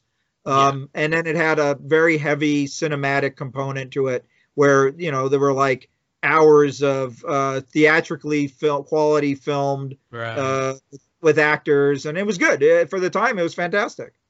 Yeah, Origin was, man, those guys were innovating. I mean, all of the stuff that Richard Garriott did, and the stuff that, what was his name? I'm losing his name. Chris Roberts, right? Yeah, Chris something. Yeah. All of that stuff that they did down there was just, I mean, it was so innovative down there in Texas in the 80s. Well, they wanted to make movies, and they thought that video games could be movies. And on one hand, it was good because it pushed the medium forward, but on the other hand, I think we've learned that they're not the same thing, right? And so they're very different. And so you can't treat them. You can steal things from them. You can use a lot of the storytelling tricks, but they're not the same beast. Right, because exactly. I mean, you're in a movie theater. I'm providing you the images that are going into your eyes, and there's no choice on your part, no agency on your part. You're just a viewer. Right. How do you tell a story like that where you are the hero, right? Yeah, for my money, I mean, you guys did it right in Half-Life. You were using the levels to tell the stories, not cutscenes, and that was a huge innovation back then. Oh, there were plenty of cutscenes too. Well, there were, but people tend to forget about them, right? Yeah, and and Half-Life 2 in particular, are there any cutscenes in 2? Some scripted sequences, but definitely not nearly to the extent that Half-Life was. Right. So, it paved the way. Mm-hmm. That's actually a really insightful comment, the environmental storytelling, because it really was. I mean, that kind of, even hangs off of what we were saying earlier about how, the player's agency is the trigger for the things that happen within the game. Yeah. Right. Yeah, the player is the activator and the level is the responder. And the level is the story, yeah. Yeah, the level is the story, right? And you can tell. So there's lots of little tricks that you can do as a game designer to help tell that story. So one of the games that I worked on was Darksiders. And I was brought in very late into the project. I had been a part of the team to help kind of approve it with THQ. And they went off and worked on it for like a year and a half or something like that. And then I got called by my boss and they said they need help with the combat system. The combat is just not fun. And I had worked on God of War. At that not point. Fun. You heard, it was not fun, there, right? and you were like, uh-oh. Yeah, well, I mean, games get in trouble, right? And sometimes people get in over their head, or they think they have ideas of what they think might be fun, and it's just not. And so yeah, exactly. And so, yeah, I mean, that's my strategy, is to surface that on fun and knock it out. So I was flown into Texas for like 3 months. And the biggest problem that I saw was that very little thought had been put into why the enemies were there and why they were doing what they were doing. And this is something that for me is fun. I enjoy this. But when you're doing something as simple as having an enemy appear in a world and then them interacting with a player, there needs to be a reason. A character can't just show up and be, well, I'm going to kill you, and then you kill them, and that's it. That's boring. But if they're there to guard something, or if they're there doing something else, or they were going to pillage and you're trying to stop them, or they're threatening somebody, or they're, whatever, there's a million different reasons you can give that little bad guy. If you take the time to think about what's going on in that world, what the context is, maybe give them, I mean, if you want, you can then, give them some animation or give them a little voiceover. Like there's a really great game called No One Lives Forever. That's a contemporary of the Half-Life game. And that game has like all the bad guys actually have dialogue.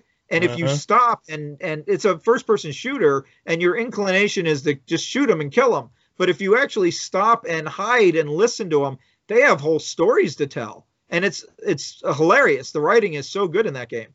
And if designers took a moment to just go, why are these things here? And what can I do to kind of help them tell the story of the world and what's going on in the world? You can get so much mileage out of that. Mm-hmm. Well, it looks like a female James Bond game. No One Lives Forever. Yeah. Yeah. Yeah, don't dismiss it as just a female James Bond game. It's actually a really cool and I think important in the history of storytelling in games. I think that and Half-Life were the two big games to kind of get everybody to realize, wait a second, we should be doing more with our levels and our enemies. Mm-hmm. Mm-hmm. Yeah, you remember Daikatana back then? Yep, I do. Which, after Half-Life was released, canceled their release and rewrote their game. Yep. Yeah, they realized they weren't up to snuff. They had to catch up. The world was changing. The industry had changed, exactly, overnight, in fact. And that happens. That's one of the best and worst things about working in game design is you have to keep up. Otherwise, if you're not agile, if you can't change, then you're going to get left behind. Honestly, I'm not sure I would attribute a huge amount of that to Gabe. Gabe is definitely a savvy businessman and knows how to manage projects and manage business exceptionally well. But almost all of those innovations came through Mike Harrington, his partner, who founded the company with him. I worked for Mike. Okay. Mike was a brilliant man, still is to this day.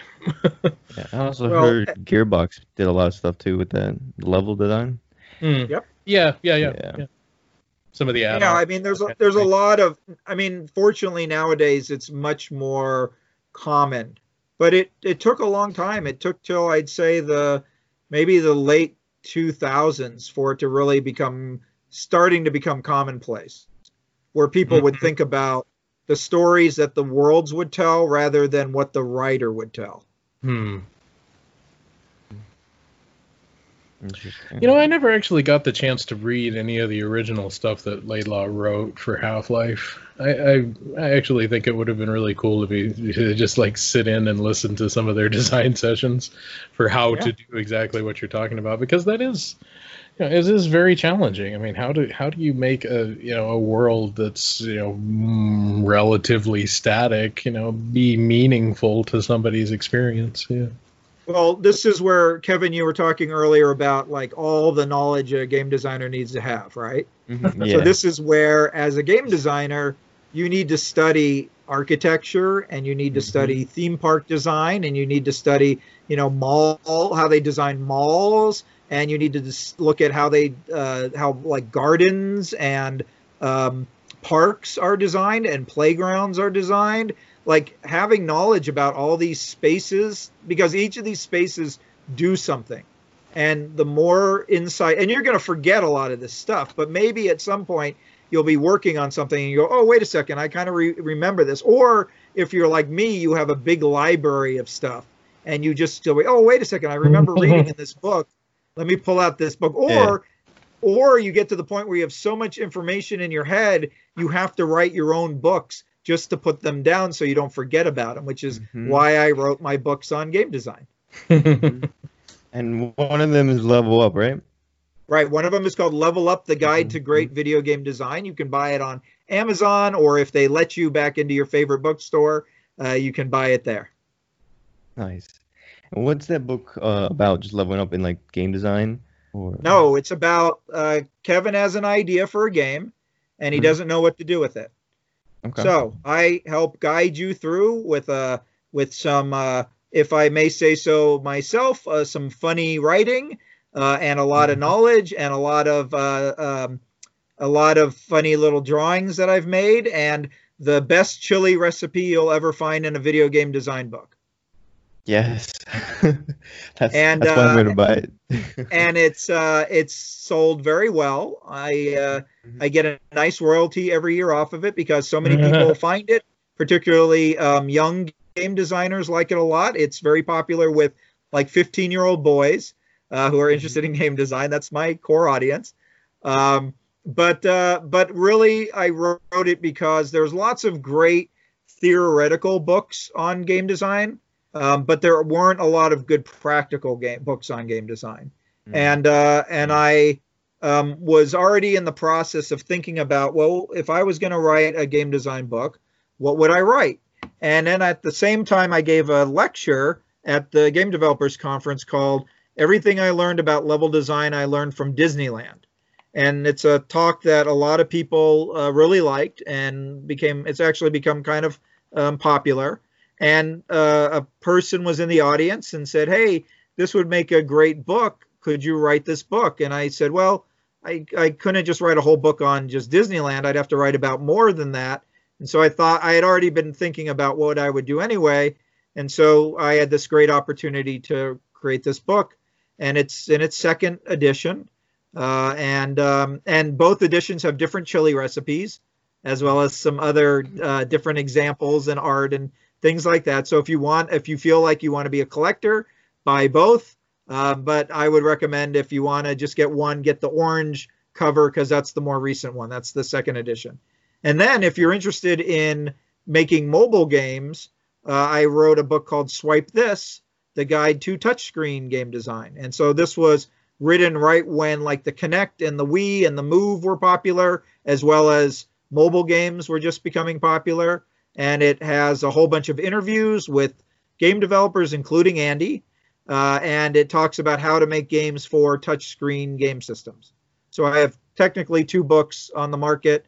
And who knows if I've been thinking about doing a third for a while, and who knows, maybe this quarantine will be the perfect excuse for writing a book. I mean, yeah, Perfect a lot of excuse time. to Yeah. Get into it. Exactly. Mhm. Good timing. Now, what would you say to students who feel like they're not progressing with their skills? Like they've been doing the same thing and they've been practicing programming and they can't get better at programming, or they're doing game design. They feel like I'm not really understanding or I'm not moving forward in my games. Right. So the two suggestions I would make is A, try something else. And I don't Mhm. mean stop making games, but I mean concentrate on something else for a while. If you are a programmer and you're feeling kind of burnt by programming, try doing some game design. Just on paper, pure game design. Get your head out of the code for a little bit. If you're a game designer, try making some art for a little while, right? Game art or something like that. Shift your focus around. Make 2 projects at a time. So if you get bored while you're working on one, shift over to the other. You might learn something on that second one that helps you on the first. The other thing is to collaborate, because people are going to offer different points of view and opinion and knowledge. And part of what will help break your cycle of your own things that you're making over and over again is being challenged, those ideas being challenged by other people. Now, don't get offended. Don't get your back up. Don't get into a fight. Listen, because that's an important skill for all game designers to have, is to listen. And then listen to what they have to say, and then digest it, and then figure out, all right, people always want to try to help. Most people say things with the intention to be helpful. It's just how the information is delivered is where the conflict arises. So you might say, this game sucks. And that's not a great way to deliver that information. So usually what I say is, if somebody says, all right, I don't like something, give a because. I don't like your game because I felt the controls were too sluggish, or I didn't like the camera, or I don't really like the way the character looks, or I thought this world maybe could have been blue rather than red. That's what I call blue rocking. That's a little too, that's when you're just nitpicking over little stupid things. Yeah. But as a general rule, people are trying to help. So as a game designer, part of your job is to listen and then try to help those people express to you what they're trying to say. No, I agree with that. It's really good advice. And I wanted to get into writing. So what's the writing process like for games, and how can one improve their writing? It's funny, I just wrote an article for a screenwriting website about writing in games. And I kind of surprised myself because I wrote this. I said, lots of video games have writers, but in the best circumstances, the game designer is the writer. Now, I don't mean to say that you shouldn't work with writers, but what I mean is the writers need to be involved in the design process. It used to be that we would make a game and we go, shit, we need a writer to help make this better. And so we'd bring in a writer at the last minute to write dialogue or to cutscenes or something like that. The best written games are the ones where the designers are also thinking about the story and the writing at the same time, because, like we just got done talking about, the storytelling needs to happen with the gameplay. It can't just be, we're going to play, and then we're going to stop, and then we're going to talk, and then we're going to play, and then we're going to talk. Because I don't know about you, but what I do when I see those cutscenes usually is what? You skip it? Skip them, right? Think about all that money and all that time and all that talent that went into making those poor cutscenes, and you, as the gamer, are skipping them. So, if you want to tell that story to that gamer, put it in the place that the player is most interested in being in, which is the game. Okay. Dang, I really like cutscenes. I'm the one person who watches all of them. Yeah, I am too. I like cutscenes also. Yeah. So. But you got to admit, there's certain games that you're like, all right, enough already. Just get back to the game. Also, if you play the game before, or you keep dying, my least favorite is when you have a checkpoint, but right before a checkpoint, there's a cutscene, so you always have to watch the cutscene. Yeah. Before you again, and you're like, come on, I've already seen this 20 times. Let me just go win the Right. battle. Well, once again, Yeah. that's the game designer not being kind to the player. There's lots of ways to be cruel to a player, and that chewing up their time with that's just them saying, well, we put all this time and effort into a cutscene, we're going to show it to you again and again. But in reality, once they've played that, the cutscenes get in usually pretty late into a game and often aren't always tested by game designers. Testers are the ones that usually have to put up with this. So it's up to the game designer to think about the player and what their experience is and go, you know what, this is a little abusive. Let's make this save after. Let's get them back into the gameplay. Okay. I wanted to ask about the VR game. So how is that different than working with regular games? Not too different, but there are a lot of interesting distinctions between the two. The biggest thing that I had to wrap my head around, because I made what's called location-based experiences, which were, have you guys ever played like The Void, or you ever hear of The Void? No. Yeah, isn't that the thing that that author was working on? Maybe. Which author? Hickman. There were a lot of people working on it. What's his name? So The Void.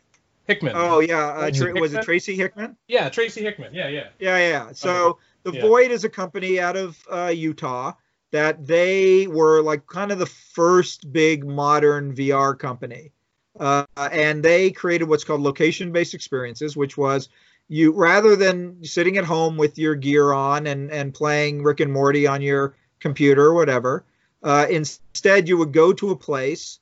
In their initial case, it was their studio, but then they built an experience at the Madame Tussauds in New York, and you would put on a headset, a VR headset, and you put on a backpack that was a processor computer, and you would be given a controller, which in this case was a gun, and you would go into what essentially was a haunted house, but everything you would see was through VR. So it's to have these physical location, these wall, like you would touch the wall and there was a wall there, or you would there was a chair and the chair was mapped to with a system of cameras and code, and you could feel the chair, you could sit in the chair. It's pretty amazing.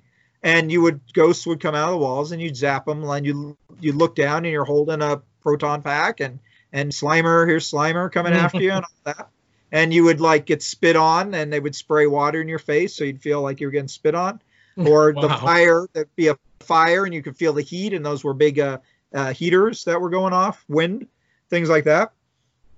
Excuse me. And it was really cool and super exciting. And they've done a few of these. They did a Star Wars one that was down in the downtown Disney areas of World and Land, and they had one in Santa Monica, and they had one in a few other places. Well, I worked for a company called Spaces, who were a bunch of ex-video game and special effects guys, and they were like, hey, we could do this too.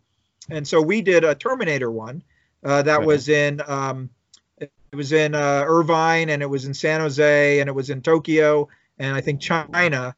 And that one you would put on the same gear and backpack, and you have these guns, and you could shoot Terminators, and you would look like a Terminator, because we came up with this crazy story that you had downloaded your consciousness into a Terminator, and you would go on a motion platform like a ship. It would fly, and it was super cool. And so it was kind of a different experience because it was this merging of VR and theme park. So you would feel the things that you would feel on a theme park ride, but you would be doing the things that you would do in a VR game.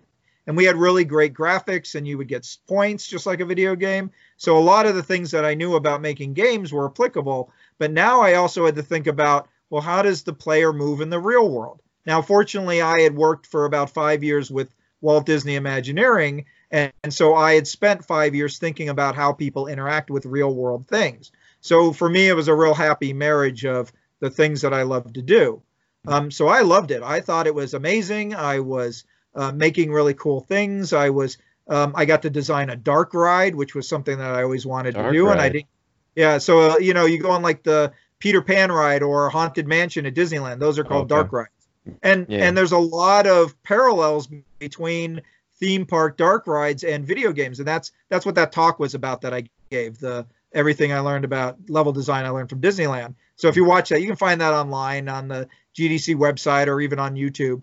But there's a lot of parallels between theme park design and video game design, because theme parks are the first virtual worlds. Disneyland is just like World of Warcraft, but there's real people rather than, everybody being made out of pixels. And so there's a lot of overlap in the knowledge and a lot of overlap on how you interact with people and characters and worlds and buildings and things like that. And so I had a great time in it, but also there was a lot of things to wrap my head around, like how space is treated, and that you can have a place that is infinite, that you couldn't have that you could kind of do that in video games, but there was always a limitation. Well, in VR, some of those, because of the limitation of movement, that allows you to focus more on the art, because the less the player has to move and interact, the more you can put into the world, because that's what's art wise and code wise. You just have to learn to adjust. The amount of interaction is almost inverse to the amount of beautifulness you can make in a game. They have to live together, but they kind of move back and forth in relationship to each other. Wow. I wish I worked on stuff like that with VR. Well, parks. Maybe one day you will. Maybe one day, exactly. But that's cool. So how do you see the future of gaming? Do you think it's be more VR-like, where they can actually be in the world and experience it? Well, I saw Half-Life, the VR Alyx looks everybody wants the holodeck, right? That's one of the dreams of gamers, is they want that I can feel something, I can taste something, I can do whatever, depending on the peripherals you have. Like Ready Player One. Yeah. A lot of people want Ready Player One, right? But I think that there are so many different types of games. Each type of game offers something unique and interesting. Tabletop games offer tactility and an opportunity to socialize while the game is going on. VR offers you an opportunity to be immersed in these worlds completely. ARGs allow you to have gaming happen while your life is going on. LARPing gives you or role playing gives you an opportunity to become someone other than yourself, but you're initiating the activities that are going on. So there's all these. I think it just depends on the type of game you're interested in making. I don't think there will ever be a game that supersedes any other type of game. Just like storytelling, there will never be one type of storytelling that supersedes all the other types of storytelling. This is just another tool, and gamers over the course of history have always taken new technology and turned them into games. This has happened all the way back, like in the history of video games. The first gaming systems were these giant supercomputers that were not at all designed for gaming. They were there to compute things. And some kids said, hey, let's make a game on it. And that's where we get Tennis for Two and Space War and all those super early video games, right? And so this happened. Snipes? What's that? Do you ever play Network Snipes? N-Snipes? No. On a Novell network? No, I've heard of it. I've heard of it, but I've not played. Multiplayer game in the early 80s. Yeah, you had a maze that two people would run around and you could shoot arrows at each other. Yeah. People would play chess by mail, right? Or things like that. So people are always looking for when this pandemic started, I was teaching a class on tabletop game design. Well, guess what we couldn't do? Tabletop. Yeah, we couldn't play tabletop games together, right? So very quickly I pivoted and I said, within a week, I said, Zoom is the platform everybody is working on. So let's make games for Zoom. And so that I had done some research. If you go to my web, I have a blog that I infrequently update called Mr. Boss Design Lair. So if you look up Scott Rogers' blog or whatever, you'll find a whole bunch of articles that I wrote within the first few weeks of the pandemic talking about making games for Zoom, because I started playing a ton of games because I wanted to know how it worked and I wanted to know how I could make games for it. And I've designed a few games. I have a few designs up on my blog. I even entered a few into some contests. I should check and see if I won or not, I'm sure they would have told me though. But Yeah, anyway, somewhere in emails. what's that? Oh, it says somewhere in your email. Like, Yeah, you yeah, won. somewhere. I'll have to look at my spam filter. Yeah. But anyway, I saw an opportunity. You know, I wanted to be one of the leading people that knew about how to make games for this new system, because it was I know that we're going to be with this for a while. And so I've written a bunch of articles, and I've already had some of them referenced in different like Slate articles and things like that, Polygon. And anyway, so it's, as game designers, we are constantly, you have to be ready to adjust. You have to be agile. And if you're not, you're going to get left behind. Mm-hmm. Wow, this is cool. So did you design that one board game with all the numbers, the tabletop game? That I see on your website? It would look like you had like red blocks, yellow blocks. The board was like 3 circles, or might be. I'm not sure which one you're looking. Are you on Mr. Boss? Yes. Oh, okay. Hang on, let me take a look. I don't know. I design a lot of games. Oh, are you talking about Scram? I think so. Yeah, Scram. Yeah, that's. Or it says no, Pizza Town. Is that Scram? Oh, Pizza Town. Yeah, Pizza Town is a different game. Yeah, so actually both Scram and Pizza Town. So I run, as a game designer, like I said, my goal is to keep making games, but making games gets expensive. So I have a Patreon, Scott Rogers Designer, I think it is. If you look up Scott Rogers and games or whatever, or just go to my my Mr. Boss blogspot. I do a Patreon where I talk about games that I've worked on. I look at games in my collection and tell why I like them so much. But I also offer a print and play game every month. I make a new game every month, or I pull something out of my kind of vast collection of games that I've made in the past and make them available as print and play games. So Scram is a strategy game. It's a bit like if you like games like Go or even checkers or chess. It's a very simple game that you can play. It's a lot of fun. Pizza Town is a game about delivering pizzas, and you're being chased by monsters that want to eat the pizzas. I have a werewolf variant. I have a few other games on there as well.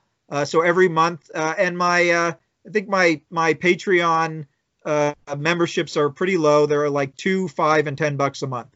So I know it's tough times for everybody, so I'm not asking anyone to donate. But if you feel like you have the money and you like supporting game designers, I am always eternally grateful for anyone's support on my Patreon. So if you want to help a game designer, please consider sending a few bucks my way, and I'll just keep making games like I love to do.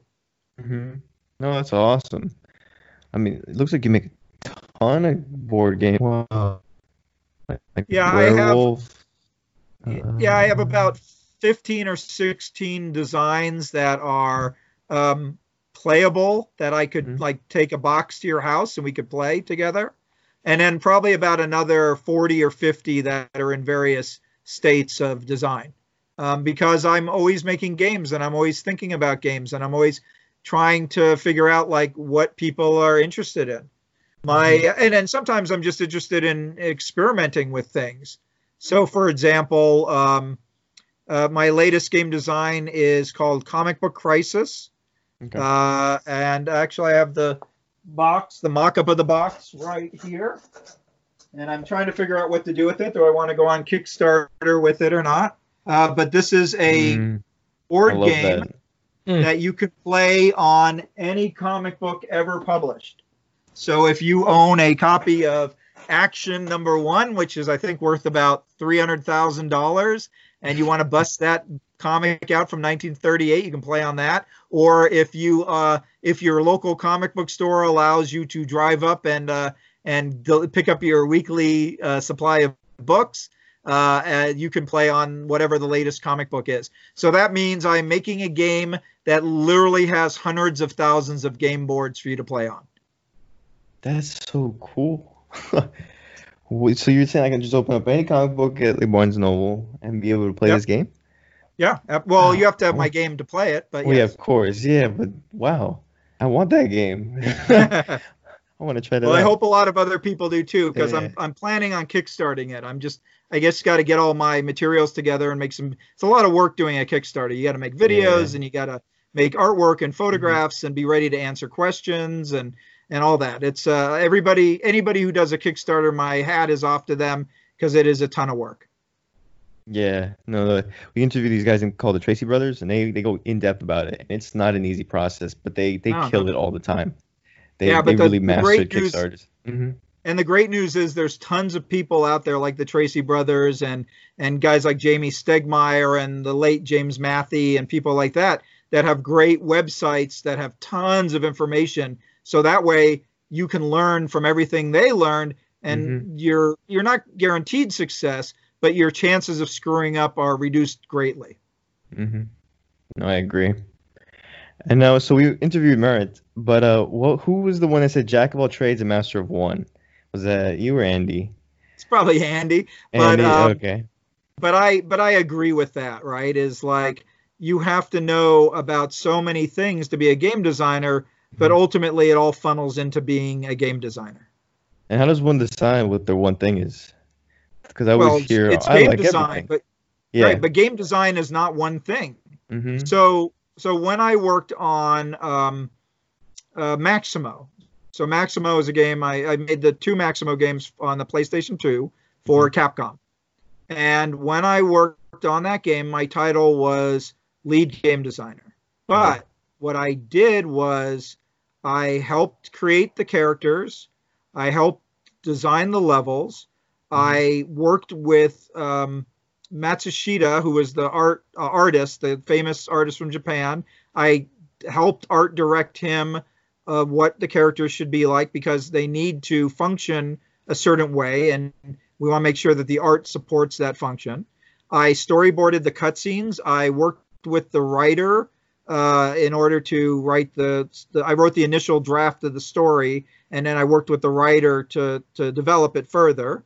I wrote dialogue. I helped pick the actors. I voice directed the actors. I put in temporary sound effects and music, and then worked with Tommy Tallarico, the music composer, to get the music that we wanted.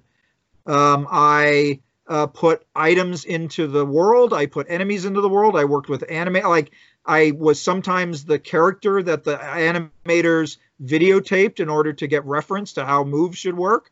Wow. I sat down with the programmers to help develop the boss fights. I worked with the marketing department to communicate what the game was. I went out on press tours and talked to magazines and TV shows. I went to E3 to show off the game to consumers and potential buyers like Walmart and Target and places like that.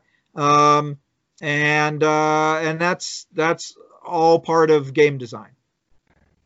Yeah, like, damn. I love it. It's like, I've watched the show one time, Avatar: Last Airbender, where I had Uncle Iroh, and he's like, you must take from all elements to be completely like whole, because then you can learn from each different one. Don't just stay in one area, one element. Right. And Yeah, that's never stop game design. learning. Yeah. There's always something new to learn. And you can, like, we always do games to make money, to have a job, to be able to live. It's like, if you learn a lot of different things, if somebody needs help, you're like, I can do it. Like you were saying earlier in the podcast, I can help out in marketing. I can help out here a little bit in programming. I can help out in design. Like, keeps you important in the company. Absolutely. Now, do you think everyone could be a game designer? No. No? No, because I meet a lot of people who say they're interested in game design, but really all they're interested in is playing games. And that's okay. It's perfectly fine. But they don't have the passion, or they don't have the aptitude, or maybe they feel like they already know everything. And you have to be willing to realize, I mean, I've been doing this for 25 years, and there are days I feel like I know nothing.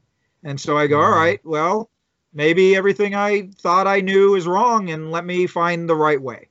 And you have to be willing, you have to be humble. You have to be willing to admit that you're wrong about something, but you should be excited about the opportunity to learn what to do right. I really like that. 'Cause I feel Write that it way down. sometimes as I'm starting. Yeah, I wrote that down. I was like, okay. Now, what advice would you give for aspiring game designers who just starting out? Make games. And then, okay, yeah, I like that. And then, so what we do at GameDev.tv is like challenges at the end of the lectures. So we want you to come up with like a game design challenge or any kind of challenge for all the students to do after the podcast. It can be anything small. It doesn't have to be big. Sure. All right. So here's a good challenge. Take a game that you already, like a tabletop game you already own. All right. So like pull something off your shelf. Usually I'd say it's pretty fair to assume that most people own some sort of board game, or it can be like cards or dice or whatever. Then take the rules and throw them out. Well, not throw them out, but set them aside. And then create a whole new game using nothing but the components from the game that you have just selected. And it can't be the same type of game. So if you have Risk, it can't be an area control game. If you have cards, poker, it can't be a game about collecting certain sets of cards. It has to be something else.